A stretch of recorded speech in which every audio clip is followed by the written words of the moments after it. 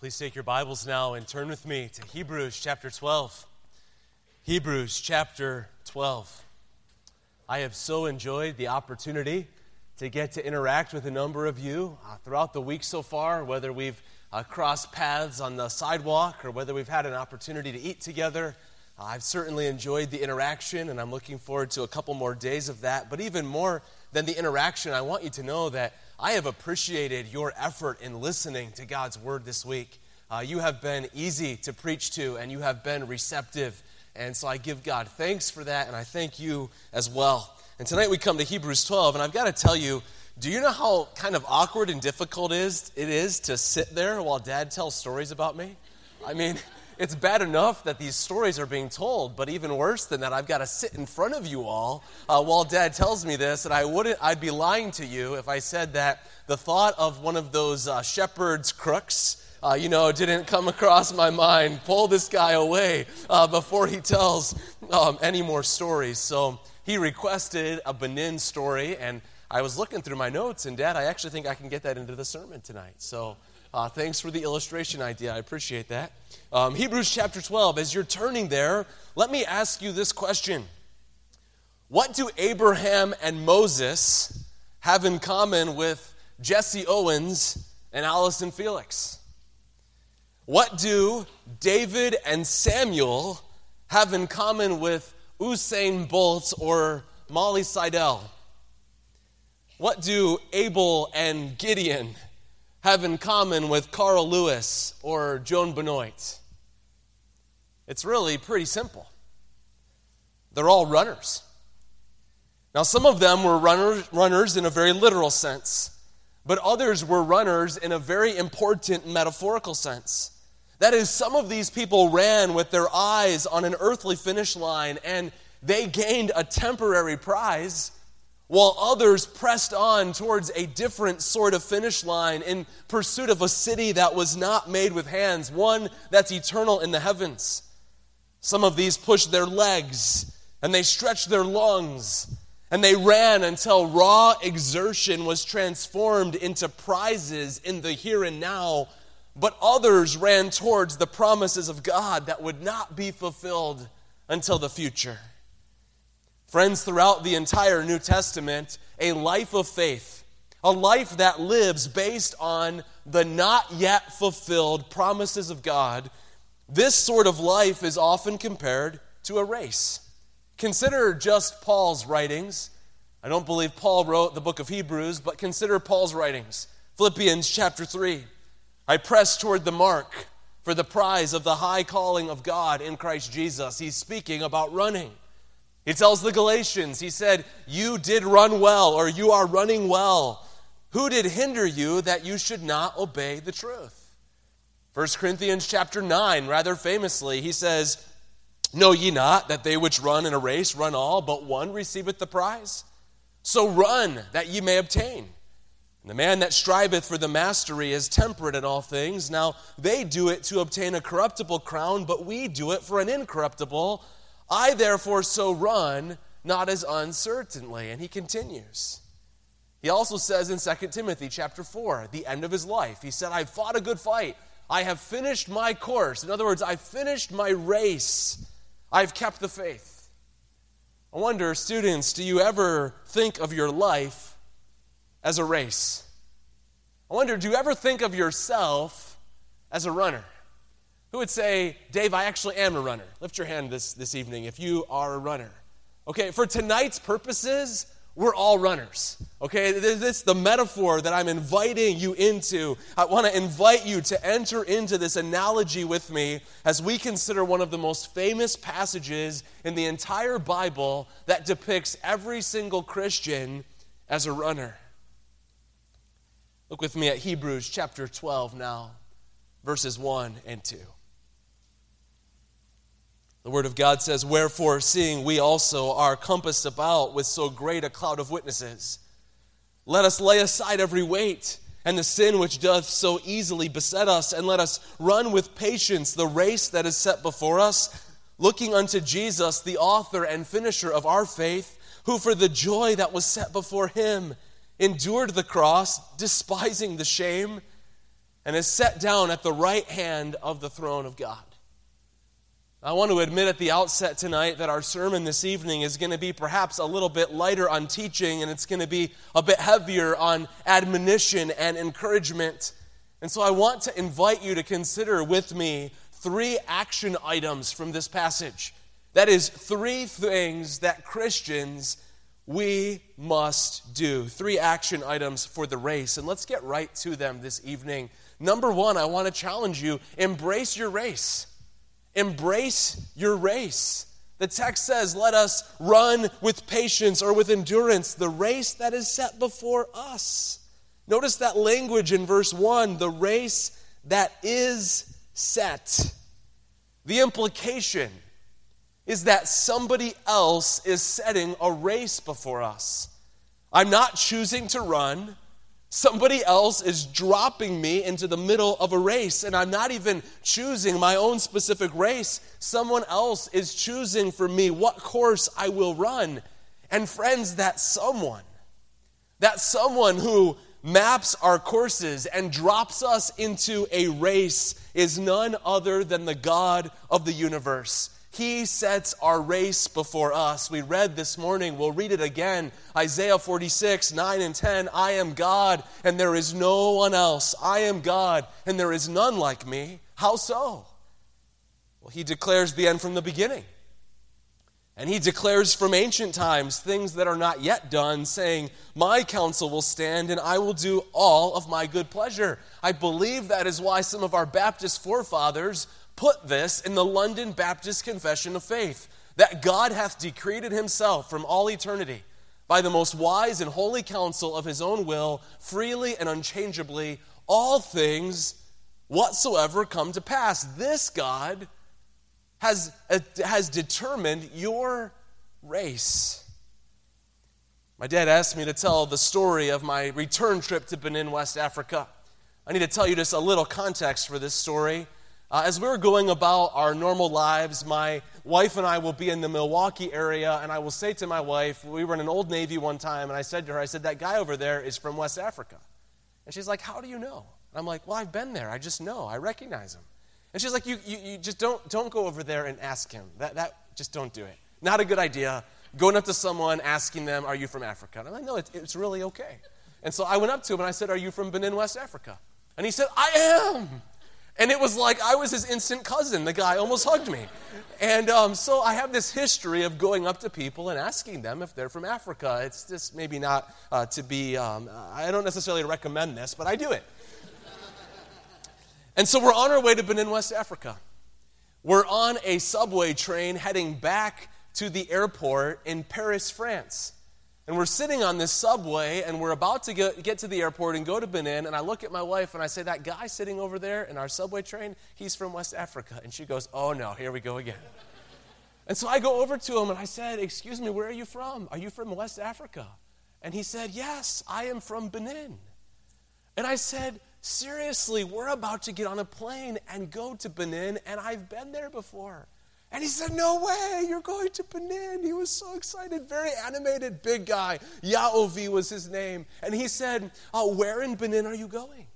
And I said, to Cotonou. And he said, oh, I am from Cotonou.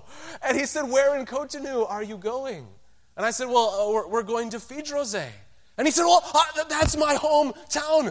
I am from Fidrozé. And he started writing down his phone number and his email. And he said, when you get there, I'll be there in a week. I want you to look me up, and I want to make connections with you. And it was just this great interaction, and we left. We got on the airplane, and we were so excited, and we got to the mission area, and we said, we met this man in Paris, France, that says he lives in your neighborhood.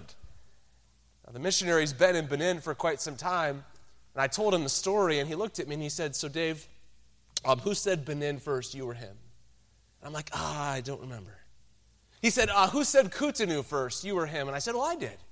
He said, how about Fidrozé? Who said that first, you or him? And I said, well, I did. And he said, Dave, you're being conned. You're being conned. The man is being agreeable because he wants to angle at you. And I was like, really? I was so deflated. My pride was hurt. I was thinking, I've been around the block a couple times too. I was conned. Anyway, I sort of let it drop.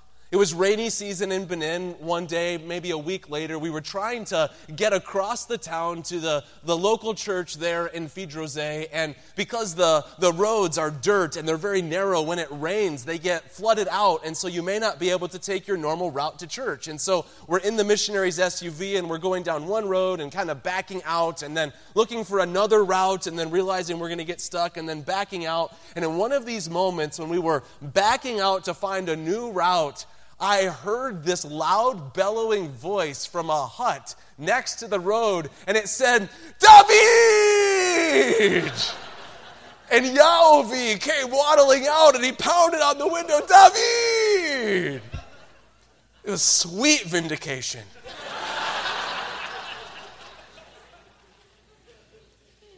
And I tell that story because I couldn't tell you off the top of my head how many millions of people are in Paris. I know there's 1 million people in Cotonou, West Africa. And we know a God who so orchestrates steps that he allows people's lives to intersect in ways that bend our mind and stretch our imagination. It's like in Acts chapter 17 where he determines the times before appointed and the boundaries of our dwelling place. You see, the doctrine that we have just talked about, how God is in control of every detail of our life, this means that there is no detail in your life that could ever possibly fall outside of our sovereign God's plan. This means that from the spider that's sneaking in your dorm room, to the cancer that's hiding in your bones, to the specific person who bags your groceries at the grocery store, to the very special person that you will marry one day, nothing, no event, no detail, no interaction, no trial, no matter how seemingly great or seemingly small, nothing in your life falls outside of the control and plan of our God. And because this is true,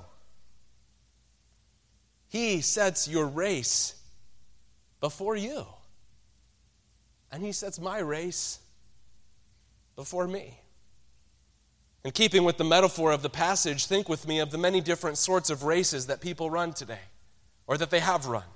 The ancient Greeks ran many different sorts of races. They had the super prestigious 180-meter sprint.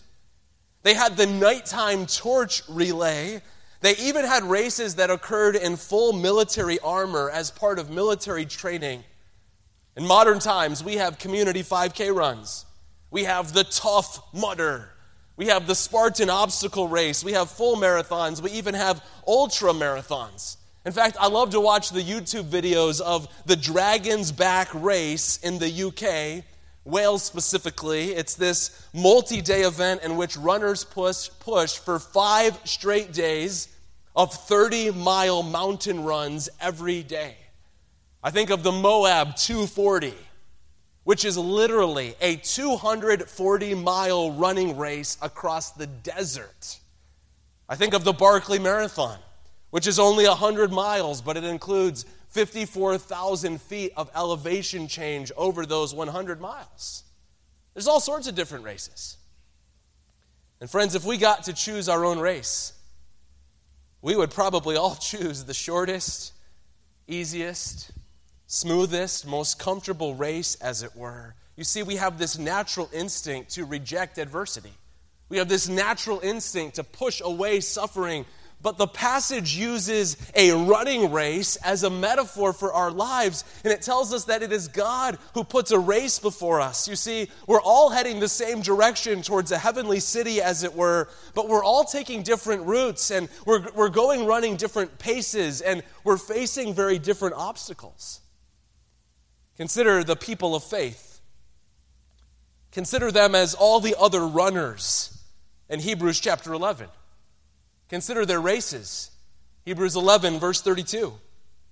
What more shall I say, for time would fail me to tell of Gideon and of Barak and of Samson and of Jephthah, of David also and Samuel and of the prophets, who through faith subdued kingdoms, wrought righteousness, obtained promises, stopped the mouths of lions, quenched the violence of fire, escaped the edge of the sword, out of weakness were made strong. They waxed valiant in fight. They turned to flight the armies of the aliens. Women received their dead, raised to life again. You see, some people of faith run a race that looks like victory and triumph and winning. They ran a race that allowed them to see in the here and now the vindication of their faith as God worked in these obvious and miraculous ways right before their eyes. But there's another group of people, and they live by the same faith and the same God. They live by the same faith and the same promises. And their race looked entirely different. Consider the next portion of Hebrews 11. And others were tortured, not accepting deliverance that they might obtain a better resurrection. And others had a trial of cruel mockings and scourgings, yea, moreover, of bonds and imprisonment. They were stoned, they were sawn asunder, they were tempted, they were slain with the sword. They wandered about in sheepskins and goatskins, being destitute, afflicted, tormented, of whom the world was not worthy. They wandered in deserts and in mountains and in dens and caves of the earth. You see, these other people of faith were just as faithful. But they ran the race that God had given specifically to them, and that specific race looked less like winning and more like wandering. It looked less like leading triumph and more like enduring torture. It looked less like victory and more like being the victim of unjust execution. You see, their faith was the same and their God was the same, but their races, their lives were just so different. And so, Christian friends, understand that God has a race for you to run, and God has a race for me to run, and your race is going to look different than someone else's race. That's God's decision, and we would do well to come to terms with His good plan for our lives. Embrace your race. I don't know what trials you went through over Christmas break with your family. I don't know what difficulties you left back at home.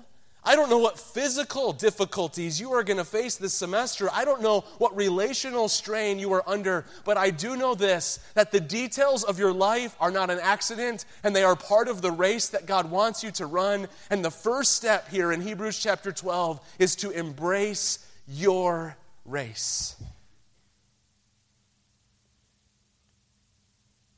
And so what is our race? I'm going to ask you to personalize this tonight. What is running my race?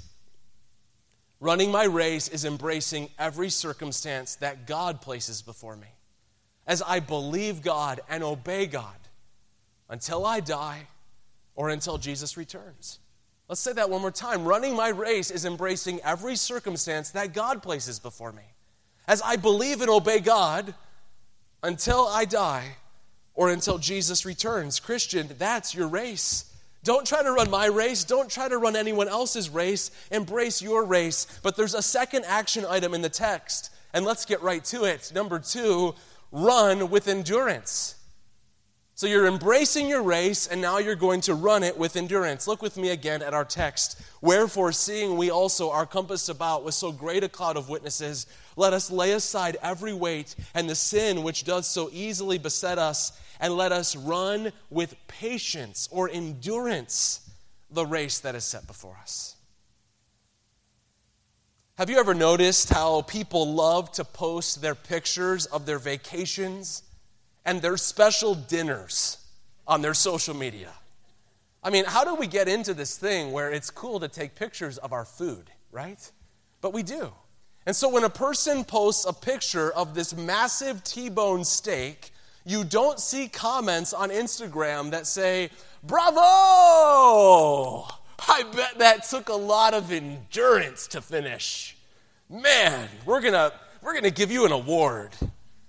Or when people post a picture of their ceviche, their reclining little toes with an infinity pool and palm trees in the background, and you see the ocean beyond it, and it's obvious they're on a Caribbean vacation, we don't typically say to them, Oh, I sure hope, brother, you have enough endurance to get through this great, great trial. You see, we don't say things like that with endurance. Because endurance isn't something that we need to get through a posh vacation or a fancy dinner. Endurance is what we need to get through something that is crushing. Something that is long, grueling, challenging, difficult, painful. Endurance in verse 1 is a Greek word which means the capacity to hold out or bear up in the face of difficulty. And so endurance is what we need when we're suffering or hurting, and yet we cannot quit. We have to keep going. And notice also this word for race. It's a curious one in the original language. Notice how Paul uses this same word in his letters and how it's translated in those places. And so each case, I've underlined the same word for race back in Hebrews chapter 12. Here's how Paul uses the same word. Philippians 1, verse 30. He says, having the same conflict which ye saw in me and now here to be in me. Conflict is the same word for race. 1 Thessalonians chapter 2, verse 2, we were bold in our God to speak unto you the gospel of God in the midst of much contention or in the midst of much conflict. Conflict is the word for race. Colossians chapter 2, verse 1, I would that you knew what great struggle or conflict I have for you and for them at Laodicea. You see, the same word for race in Hebrews chapter 12 can be translated conflict or struggle. And so if Paul hadn't used the word run right before this word for race, we might think that we should envision ourselves in a wrestling match or in a fight. But he says run. And in combining these words, we see that the race that is set before each of us will be a little bit more like the Moab 240-miler and a little bit less like the community Thanksgiving turkey trot. You see, it's more like the Boston Marathon in Milwaukee, and it's more like the Boston Marathon. It's less like Milwaukee's pathetic beer mile. The race is going to be an unusual test of endurance.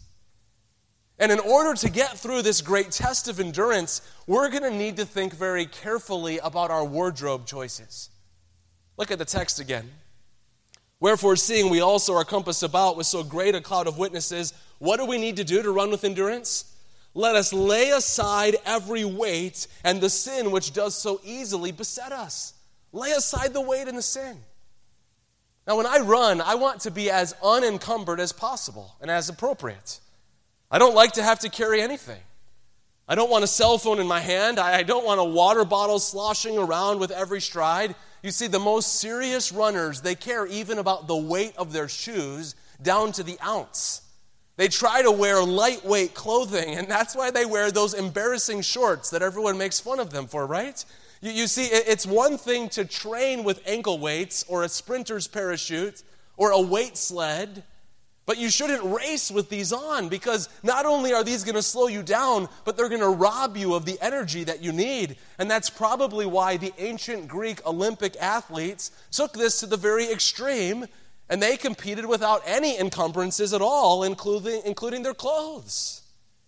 And so the author of Hebrews is saying something similar. Paul is drawing upon the sport of running, and he says, I'm sorry, I already said it wasn't Paul, didn't I? The author of Hebrews is drawing on the sport of running, and he says if you want to run the race of the Christian life, if you want to do so with endurance, then you need to lay aside all unnecessary weights. Well, what are these weights that can slow us down in the Christian race? Our English translation treats every weight and the sin which clings so closely as two separate items. And it almost seems like in our English translation that we need to cast off both sins and weights as though they're two separate things. However, I think we should see weights as part of the running metaphor. The race refers to the very life that God has set before us, and the weights that we need to shed then are part of the metaphor as well. They correspond to the sins that will slow us down. And so please understand that this verse could be translated in this way. It could be translated, let us lay aside every weight, even sin which clings so closely.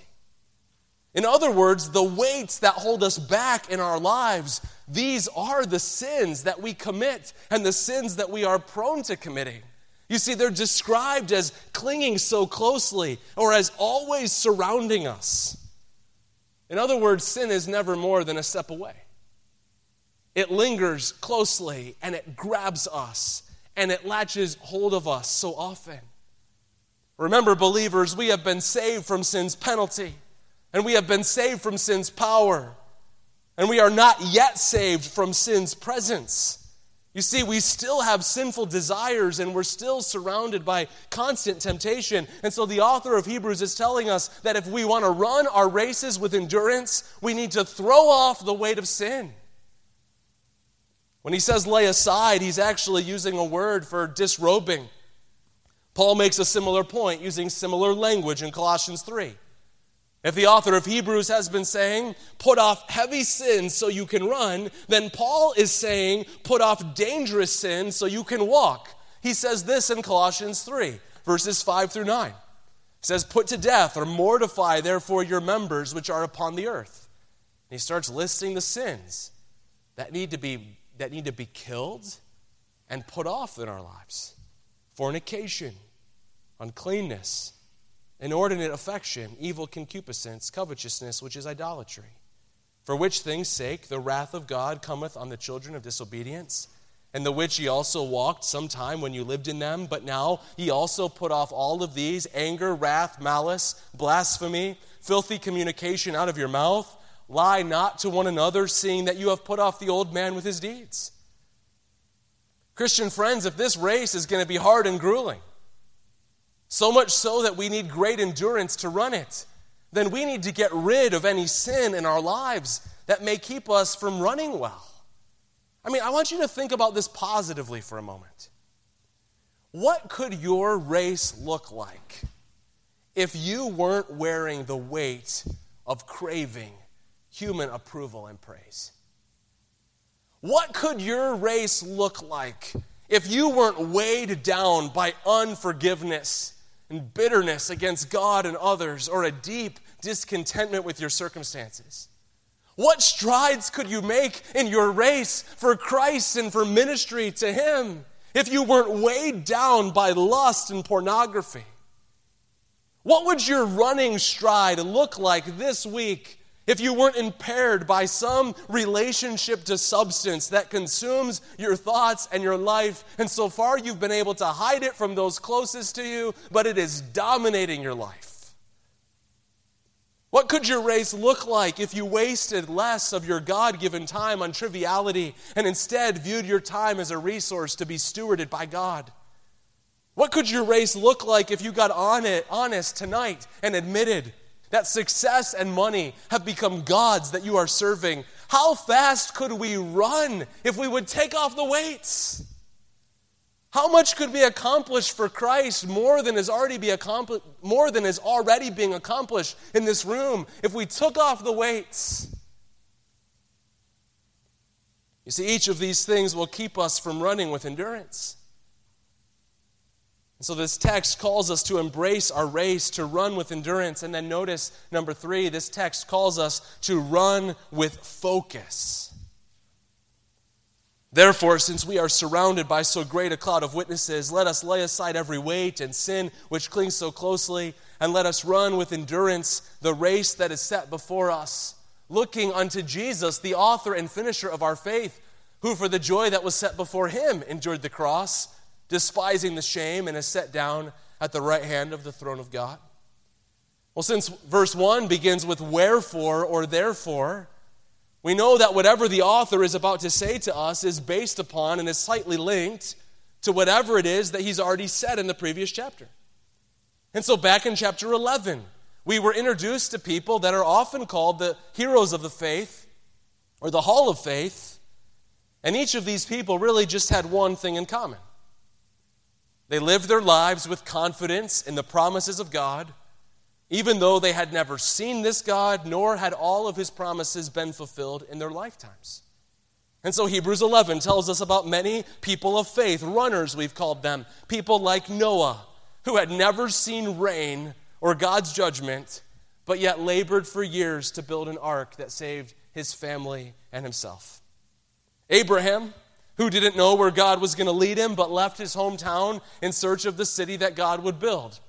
Sarah, who ultimately trusted God to provide a child, even though she was past the age of childbearing. These people each died believing the not yet fulfilled promises of God. Joseph died in Egypt, but he believed that one day God would bring his bones out of Egypt. Verse 22. Moses looked forward to a future reward, and so he aligned with God's people during his life instead of enjoying momentary pleasure as the son of Pharaoh's daughter. He feared God more than Pharaoh as someone who could seemingly see the invisible.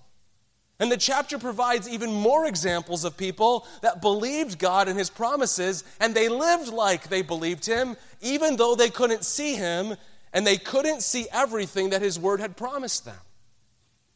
Now in Hebrews chapter 12, verse 1, these same people of faith called the great cloud of witnesses.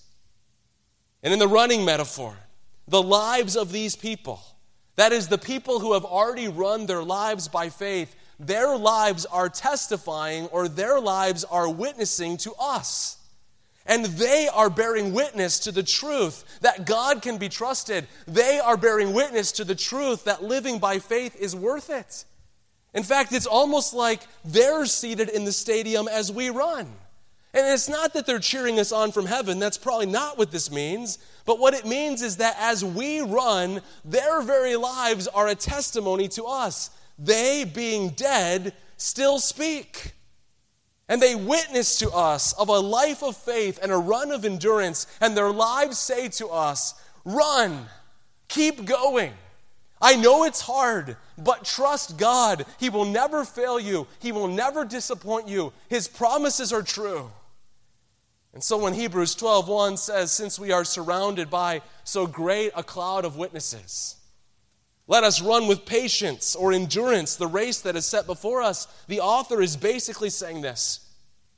Considering the lives of those who have already run their races by faith and listening to their testimonies of faith, you must also run with endurance the race that is set before you.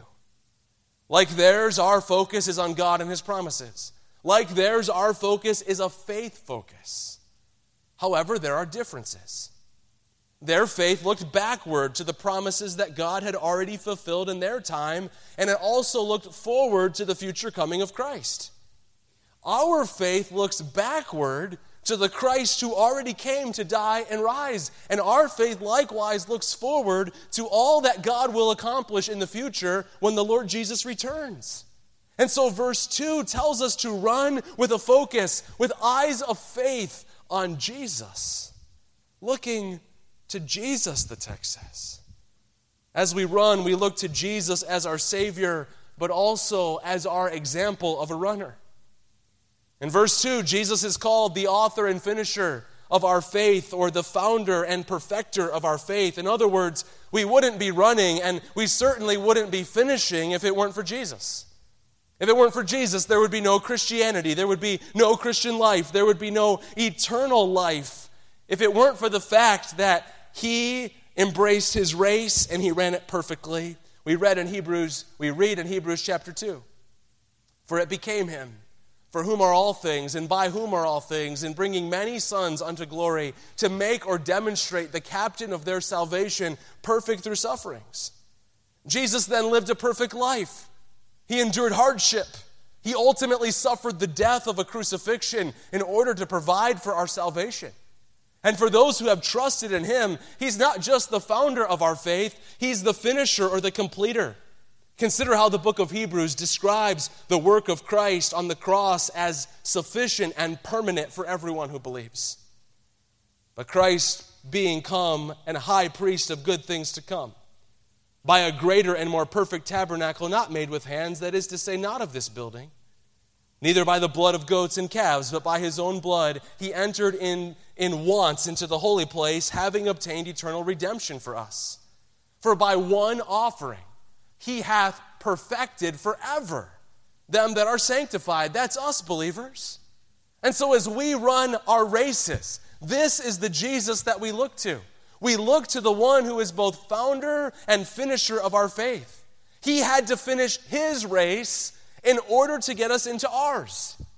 He lived a perfect life, and he made a perfect sacrifice in order to perfect forever those who love him. And he has made it possible then for us to run, and he alone will keep us in our races, but we must look to him.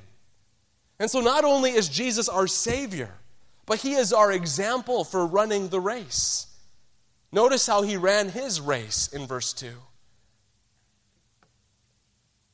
Text says, who for the joy that was set before him endured the cross, despising the shame, and is set down at the right hand of the throne of God.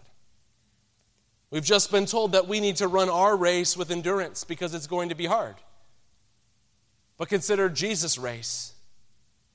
He also needed endurance. What did Jesus have to endure as he ran his race? There was one incredible obstacle in his race: the cross. Go with me in your minds to the cross. His own people had rejected him. He was denied 3 times by his own dear friend. For a price of cold hard cash, another betrayed him into the hands of wicked men. He was mocked and scorned. He was beaten beyond recognition. He was clothed with a purple robe of mockery, with spit and blood trickling down his face, blood from the thorns that were smashed into his skull, and spit from the mouths of mocking sinners who ironically owed their very existence to him. Upon reaching that dreadful hill, the soldiers took nails and pounded them through his flesh, attaching his wrists and his feet to that Roman cross. And as they lifted that cross and dropped it into a dugout hole, his bones were jarred from their joints. And as he hung upon that cross, he didn't just suffer physically and die, but in his death, he also faced God's judgment. That is, God's wrath for our sins. You see, in his cross, Jesus is the propitiation for our sins. He's the wrath-absorbing sacrifice. And so one theologian describes it like this: to bear the guilt of millions of sins, even for a moment, would cause the greatest anguish of soul. To face the deep and furious wrath of an infinite God for even an instant would cause the most profound fear. But Jesus' suffering was not over in a minute or 2 or 10. So why would Jesus endure this? I'm going to think about that question for a moment. Back in September, I did something that I had almost had vowed I would never do. I ran my first full marathon. I've run 13 miles many times, but this was the first time I've gone for the full 26.2. And it was absolutely brutal. I mean, it hurt so much to walk the next 2 days. Honestly, as we were leading up to this race, I truly was not sure I could even finish it. But I was sure of one thing: that if I was going to finish, I was going to have to suffer a lot. You see, I just didn't expect the pain to come so soon in the race. I didn't expect the pain to come with 9 or 10 miles left in the race. And so with 9 or 10 miles still in front of me and the pain setting in and running out of gas, I started thinking of Bible verses. I started focusing on the words of the music. I started praying for some really important prayer requests. And along the way at this rural race, Emily and the kids would drive the minivan around, and they would find me on country roads, and they would cheer for me, and they would give me water or snacks, and it was a big pickup. But with all of the kids' chatter about this race over the few weeks leading up to the event, I knew that my kids were going to be at the finish line to greet me with cheering and hugs and celebration. In fact, they would probably act like I had just won the Olympics, right? And it was the vision of my kids at the finish line. It was that experience or that expectation of future joy that pushed me to keep running, even though everything in me was shouting, "Marriott, just give up already." And when the kids would pull up next to me, I knew I could just get in the van and all the pain would be over. It could all be over this quick. But the thought of the joy at the finish line kept me in the race, and it was so ugly and not the time I wanted, but I finished. And so what made Jesus run his race? What could possibly have motivated Jesus to endure the unspeakable suffering that he endured? In fact, what could make Jesus finish the race in such a way that he despised the shame? In other words, he looked at his humiliation and he said, "That's really nothing to me." What could make the humiliation of the Son seem like nothing? Who, for the joy that was set before him, endured the cross. Friends, we each have a race set before us. Jesus had a race with joy at the end set before him. And his joy was to be found in pleasing the Father and finishing the work that the Father gave him to do. His joy was the eventual enthronement at the Father's right hand, and yet part of the joy on the other side of his suffering, part of the joy that was set before Jesus was us. You see, in the Old Testament, God rejoices over his people with singing. In the New Testament, there is joy in heaven when a sinner repents, and Jesus suffered the cross for the joy of bringing many sons to glory. He suffered the cross for the joy of redeeming his people and making an atonement for their sins. And so it was the thought of his Father, it was the thought of his throne, and it was the thought of his brothers being saved that moved Jesus to run his race all the way through the cross, because there was a joy set before him. Well, friends, there's something similar true with us in our race. There is a joy set before us in our race too. There is the joy of eventually seeing Christ face to face in the future at the finish line. There is the joy of heaven that lies before us and the joy of the new creation. There is the joy of one day seeing people that we led to the Lord, or people that are now in heaven because of ministry that we had the privilege of being involved in or supporting financially. There's the joy of the future kingdom of God, the new creation. There's so much joy in front of us, and because there's massive joy in our future, we can keep running with endurance in the present time. For Christ, it was suffering the cross before taking his heavenly throne. And for us, it's bearing the cross before earning a heavenly crown. And so we must run with a focus, a faith focus, anticipating that God will keep all of his promises both now and in the future, even though in the moment it requires endurance. Ultimately, we must run with our focus on Christ, the one who ran his race perfectly all the way to the cross to please his Father and to save us and to chart a pathway for us then to follow as we run our races. As we close this evening, I want to ask you to consider some of the factors that make a race so difficult. You see, in a physical race, a number of things can cause a runner to want to quit. I was so completely devastated in my marathon when I stopped at an aid station only to find out they ran out of water. There were 18 people in your marathon. How did you run out of water? I was not a happy camper. Many times runners face cramps and blisters and chafing and side stitches, and we'll just call it stomach distress, and dehydration, and injury, and rain or snow or unexpected hills. And so in keeping with the analogy, what makes the race that is the Christian life so hard? Why do we need this endurance? Well, the passage lists several items, and we can only look at them very briefly. The details of every race is different, but there are some commonalities as well. What makes the race hard? Well, number one, you can be sure that your race will include persecution. Hebrews chapter 12, verse 3.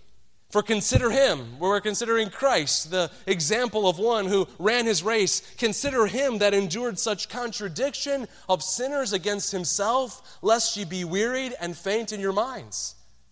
You see, this verse presents the very real possibility of faint-heartedness. That's when your legs give out from under you from sheer exhaustion. The faint-hearted are about to quit running the race, and it seems as though their faint-heartedness in verse 3 is caused by the hostility of sinners. Well, what does that mean? Well, it means what Paul means in 2 Timothy chapter 3, when he says all who will live godly in Christ Jesus will suffer persecution. It means that the world hates Christ. And since he's no longer physically present, guess where they aim that hatred instead? They aim it at his body, which is on this earth, which is us. And even though it's light persecution right now in our context, and it is, one man said that most of the world fears the raised fist, and we simply fear the raised eyebrow. It's light persecution right now in our context, but still it can get old to face mockery and social exclusion. It can get old to be called a hater because you believe every word of the Bible. It can get old to be rejected by potential employers and ostracized by friends and intense relationships with your family because of Jesus. And the author of Hebrews is saying, you think the hostility you're facing is strong? Consider Christ. You see, we may think we're doing something wrong when we face opposition, but consider the hostility that Jesus faced as the crowds cried out, "Crucify him." You see, you are running a race in his steps.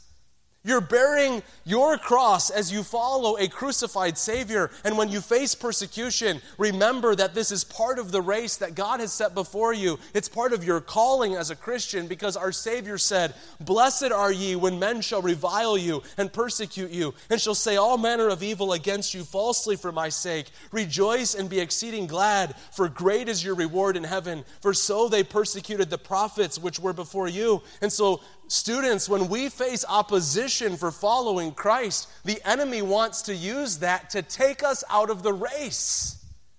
But this passage is saying, consider Christ. Consider the hostility that he endured and continue running. Your race will not only include persecution, but your race will include a struggle against sin. The author says, "Ye have not yet resisted unto blood, striving against sin." Or we could phrase it this way. In your struggle with sin, you've not yet resisted so long that it required the shedding of your own blood. Maybe you're tempted to quit running this evening because the struggle with sin is so hard. Because temptation is so unrelenting and constant and often discouraging. You just frankly wish you weren't bombarded with so much temptation and that you didn't find such willingness in your own soul to go along with it. Again, the author of Hebrews points us to the concept of shedding our blood. His words point us back to Hebrews 11, where individuals were cut into two pieces for their faith. And his words point us ultimately to Jesus, who shed his blood on the cross. And the point is this: Jesus' obedience to the Father and his disavowal of sin led him all the way to the cross where he shed his blood. He was obedient unto death, even the death of the cross. And so the author of Hebrews is asking us this question: has your obedience to God required that kind of sacrifice yet? The answer is no. Did your battle with sin take you that far yet? And the answer is no. This is tough love in the Bible. Compare your struggle with sin to Jesus shedding his blood on the cross. And until your struggle against sin requires your suffering unto death, you better not give up. A friend of mine puts it this way: compared to what Jesus suffered, we don't even need a Band-Aid. Number 3, your race will include God's loving discipline. That's why it's hard. So the race is hard because of persecution. The race is hard because of this constant struggle against sin that's just unrelenting. And then the race is hard because it's going to include God's loving discipline. Verse 5, "And ye have forgotten the exhortation which speaketh unto you as unto children. My son, despise not thou the chastening of the Lord, nor faint when thou art rebuked of him. For whom the Lord loveth, he chasteneth, and scourgeth every son whom he receiveth. If ye endure chastening, God dealeth with you as with sons. For what son is he whom the Father chasteneth not?" Verse 10. "But he chastens us for our profit, that we might be partakers of his holiness. Now no chastening for the present seemeth to be joyous, but grievous. Nevertheless, afterward it yieldeth the peaceable fruit of righteousness unto them which are exercised thereby." Friends in Christ, some adversity that we face in our race can be placed in the category of trials. These are part of God's overall program for making us His well-disciplined and mature children. But also within God's overall program for our discipline, sometimes He lovingly reproves and chastens His children. That is, God directly responds to our sin. He says, I'm not going to let you do this anymore because it's not good for you. He says, I'm not going to let you live like this anymore because it's going to destroy you. And so maybe He takes something from us, like a relationship, an idol that we love, our joy for living, a possession, or maybe He gives something to you, like a sickness. I'm not saying that all sicknesses or losses are God's discipline for sin, but sometimes they are. You see, if God is chastening you, you will know what it's for. He's been pointing it out in your life over and over again, and now He's trying to get your attention. And so in order to keep running, friends, we need to respond well to these chastening moments in our lives. The text says that God chastens for our good and that He's motivated by love in order to produce godliness in us. But being chastened by God is not fun. And that's one of the reasons that the race is so difficult. And so what must we do? Some of you are feeling beat up in the race even today. You're about to throw your hands up and say, this is just too difficult. Following Christ, Dave, I'm the only Christian in my family. I bet you didn't know that. Dave, I don't even know how I'm going to pay for this semester, and I'm here, and I'm about to give up. You don't understand the darkness of even some depression-like feelings that I have right now, and I just want to give up in the race. You want to quit perhaps because God is disciplining you. Perhaps you want to quit because the struggle with sin will just never end. Perhaps you want to quit because you're sick of this world's opposition. And so look at verse 12, and this is where it lands. The author of Hebrews says, wherefore, lift up the hands which hang down and the feeble knees. Strengthen those weak knees. Tonight, afresh, we all need to look to Jesus and consider Him. Remember the race that He ran, and then we can continue running our races. Let us pray. Our Father, it is beyond the possibility of my knowledge to know what every student in this room is facing, but I know it is the same sort of stuff that every human faces as they run their race. Father, I pray that there would be an embrace of the providential circumstances of life that you order in every one of us. I pray that there would be a determination to run with endurance, that there would be a decision tonight to lay aside a weight that is holding someone back from a life of service and pleasing, a life of service that is pleasing to you. Pray that there would be one who maybe is discouraged in the race and they just need an admonition to look unto Jesus in His race. Maybe someone's being disciplined by you because of sin and they need to turn from that sin and return to you. God, I don't know how you're working in the lives of your children tonight, but if your word has been read, if it has been presented in a way that is faithful, I trust that your Spirit is working. And so now may your people say yes to that work in their lives. I want to give you just a moment of quiet reflection. Is there one here tonight who would say, Dave, I'm struggling with embracing my race. I'm pushing against the providential circumstances that God has placed in my life, and today I need to just embrace that race. If that's you, would you just lift your hand? I need to embrace my race. Yes, I see your hands.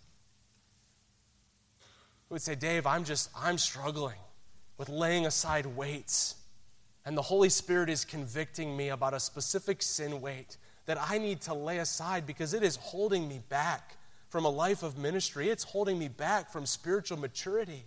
And I know that this weight needs to be cast off now during my university years so that I can serve the Lord unencumbered. Dave, God is working in my life about a weight and about running with endurance. If that's you, would you just lift your hand? God is working in my life. I want to say yes to Him. Yes, a number of people. I would say, Dave, I'm just discouraged in this race and I want to give up. And tonight, I need a fresh look to Jesus. I need that faith to be strengthened as I look at Christ. If that's you tonight, would you lift your hand? How is God working in your lives? I believe he's working in so many different ways in the lives of the students tonight. And so young people, let's do this all together. Let's just take the next 2 minutes. Just bow your head in prayer silently, or put your arm around the person next to you and pray with them. Maybe you want to share with someone next to you quietly, but let's take about the next 2 minutes. I'm just going to stand here as the pianist plays a couple stanzas, and I want to give you an opportunity to just spend some time in prayer and say, God, you've spoken to me, you've convicted me, you've challenged me. I don't want to leave without saying yes to what you've done. Take a few moments in prayer.